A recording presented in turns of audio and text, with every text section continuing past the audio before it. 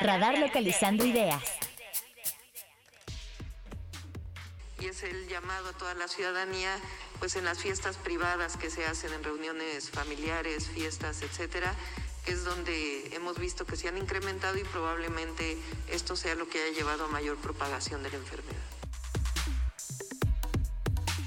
Bueno, vamos a platicar con el doctor Jorge Baruch Díaz, que me da mucho gusto saludar y que además ha sido muy generoso con nosotros a lo largo de esta pandemia, siempre dispuesto a participar. Él es portavoz, además del COVID, por parte de la UNAM, académico de la Facultad de Medicina, jefe de la Clínica del Viajero de la UNAM. Muy joven, pero muy experimentado. Doctor, qué gusto saludarte, como siempre. Buen día. ¿Qué tal? Buenos días, Mario. Saludos al auditorio. Oye, doctor, pues la primera pregunta, ¿dónde estamos parados hoy? Porque yo a veces percibo por los números, por lo que dice la jefa de gobierno, pues que estamos en un momento muy delicado por las cifras de hospitalización, pero luego escucho al doctor López Gatell, o luego escucho al presidente o al secretario de salud y dicen, está controlado, vamos bien, ya vienen las vacunas, en diciembre empieza la vacunación, dice Marcelo Ebrard. ¿Dónde estamos parados hoy, doctor? Bueno, en estos momentos estamos parados en un periodo de transición, por así decirlo. En algunos estados de la República estamos hacia la baja, mientras en otros estamos hacia la alza. Y ese es un patrón que se ve cuando comienza a cambiar la trayectoria de una epidemia.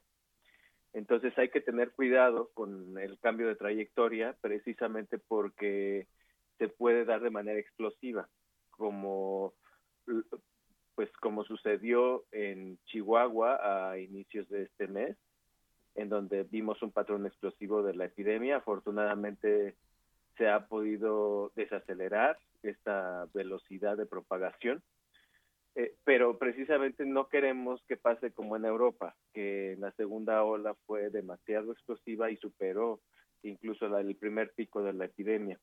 De tal manera que el reflejo se da en primer lugar en el cambio de recomendación por parte de los CDC en Estados Unidos. Esto lo vimos hace un día, cuando los CDC decidieron cambiar el nivel de alerta de 3 a 4, o sea, un nivel de alerta máximo, para viajar a México y recomendar no viajar.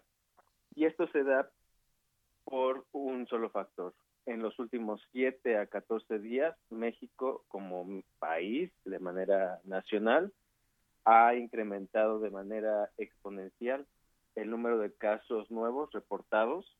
Okay. Pasamos de alrededor de 4.472 casos reportados a inicios de hace 7 días a 10.335 el último día. Y este incremento tan notable de 4.000 a 10.000 se explica porque hay un cambio en la política de aplicación de pruebas o que podría ser una explicación y entonces, bueno, pues si haces más pruebas, no es que haya más casos, es que estás detectando lo que ya estaba desde antes, pero no lo estabas registrando, o es un incremento de casos.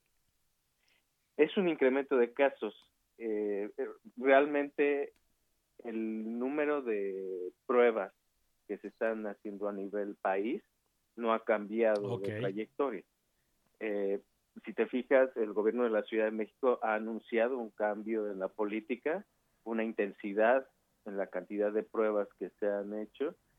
Se han hecho alrededor de 500,000 de pruebas en la última semana, pero si tú comparas ese medio millón de pruebas con 22 millones de habitantes que tiene la Ciudad de México, pues no es significativo realmente el cambio. En los últimos 14 días, por ejemplo, la Ciudad de México ha tenido una tasa de incidencia por 100,000 habitantes de 167, pero por arriba de 100, por cada 100,000 habitantes, que se considera un nivel de intensidad elevado, también están Querétaro, Durango y Zacatecas. Y también se está acercando Baja California Sur como un hub turístico, ¿no? A diferencia o en contraste de Quintana Roo, Campeche, Chiapas, que tienen tasas de incidencia muy bajas, 19, 5 y 2 respectivamente. Entonces, como verás, está un patrón muy distinto hacia el norte del país y la zona centro, que es una incidencia elevada o a la alta, con respecto al sureste de México, en donde se está controlando de mayor medida la epidemia y se encuentra estable. Esperemos que esta tendencia continúe en el sureste y esperemos que no tengamos una alza explosiva, por lo menos en la Ciudad de México o en Querétaro, en donde la situación es muy delicada en estos momentos. Doctor, muy buenos días. Los saluda Liz Ábalos.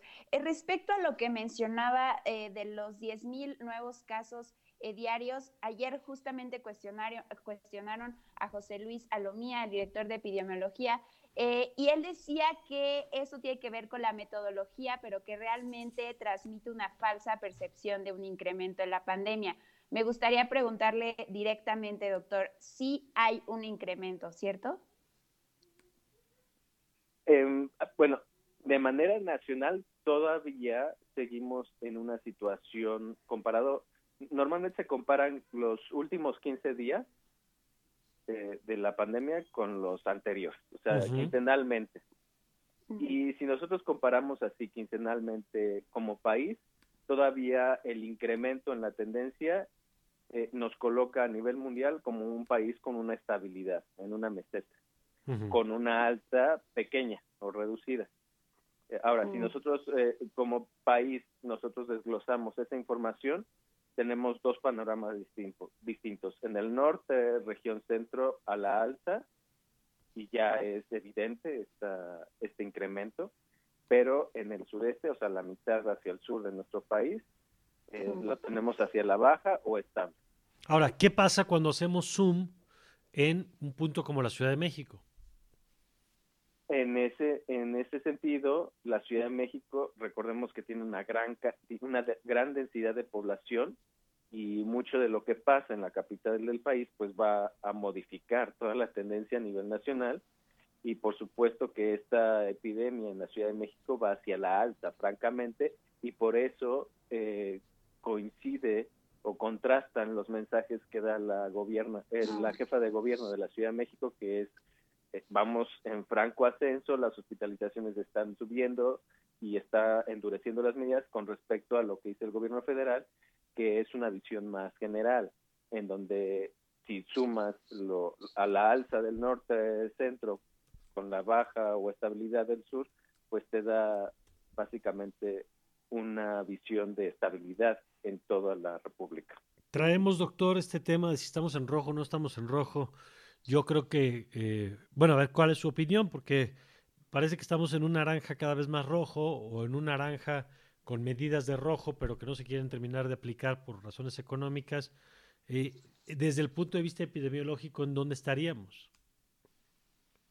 Mira, si nosotros limitamos esa apreciación a lo que está sucediendo en la Ciudad de México, por ejemplo, recordemos, y eso lo podemos aplicar en cualquier estado de la República, recordemos que este es un fenómeno biológico, y como tal va a suceder de manera gradual, no va a suceder de manera repentina, no de un día a otro, ni de una semana a otra vamos a tener un cambio significativo de la intensidad de la epidemia, va a ser gradual. Entonces, lo que estamos viendo es justamente lo que nos pasó cuando quisimos desconfinar a la Ciudad de México. Fue gradual, fuimos viendo los cambios poco a poco, de un rojo intenso hacia políticas de desconfinamiento progresivas, y ahora lo que estamos viendo es justamente lo contrario. Lo que estamos viendo es que se está intensificando poco a poco, y con ello estamos transitando de manera gradual a medidas o a restricciones más intensas. De manera objetiva y con los datos disponibles por parte del gobierno de la Ciudad de México, pues nuestra ocupación hospitalaria es del 51%. Para que nosotros lleguemos a un rojo franco, tendríamos que estar hablando de porcentajes de entre el 60 y 70% de ocupación hospitalaria. Ya no estamos tan lejos, pero tampoco estamos justo en ese límite.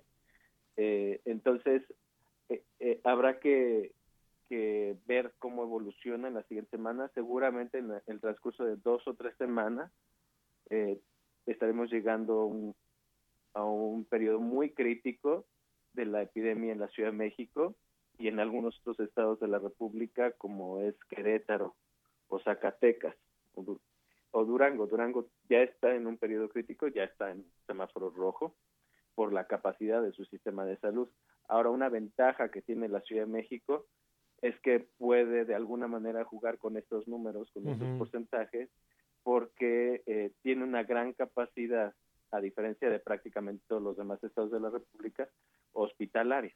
Pues sí, pero puede ser un poco engañoso, digamos, en el sentido de que si tú agregas camas, pues parece que no estás tan mal y puede ser un indicador que es relevante, pero que, insisto, puede terminar por no ser el mejor para tomar decisiones, ¿no?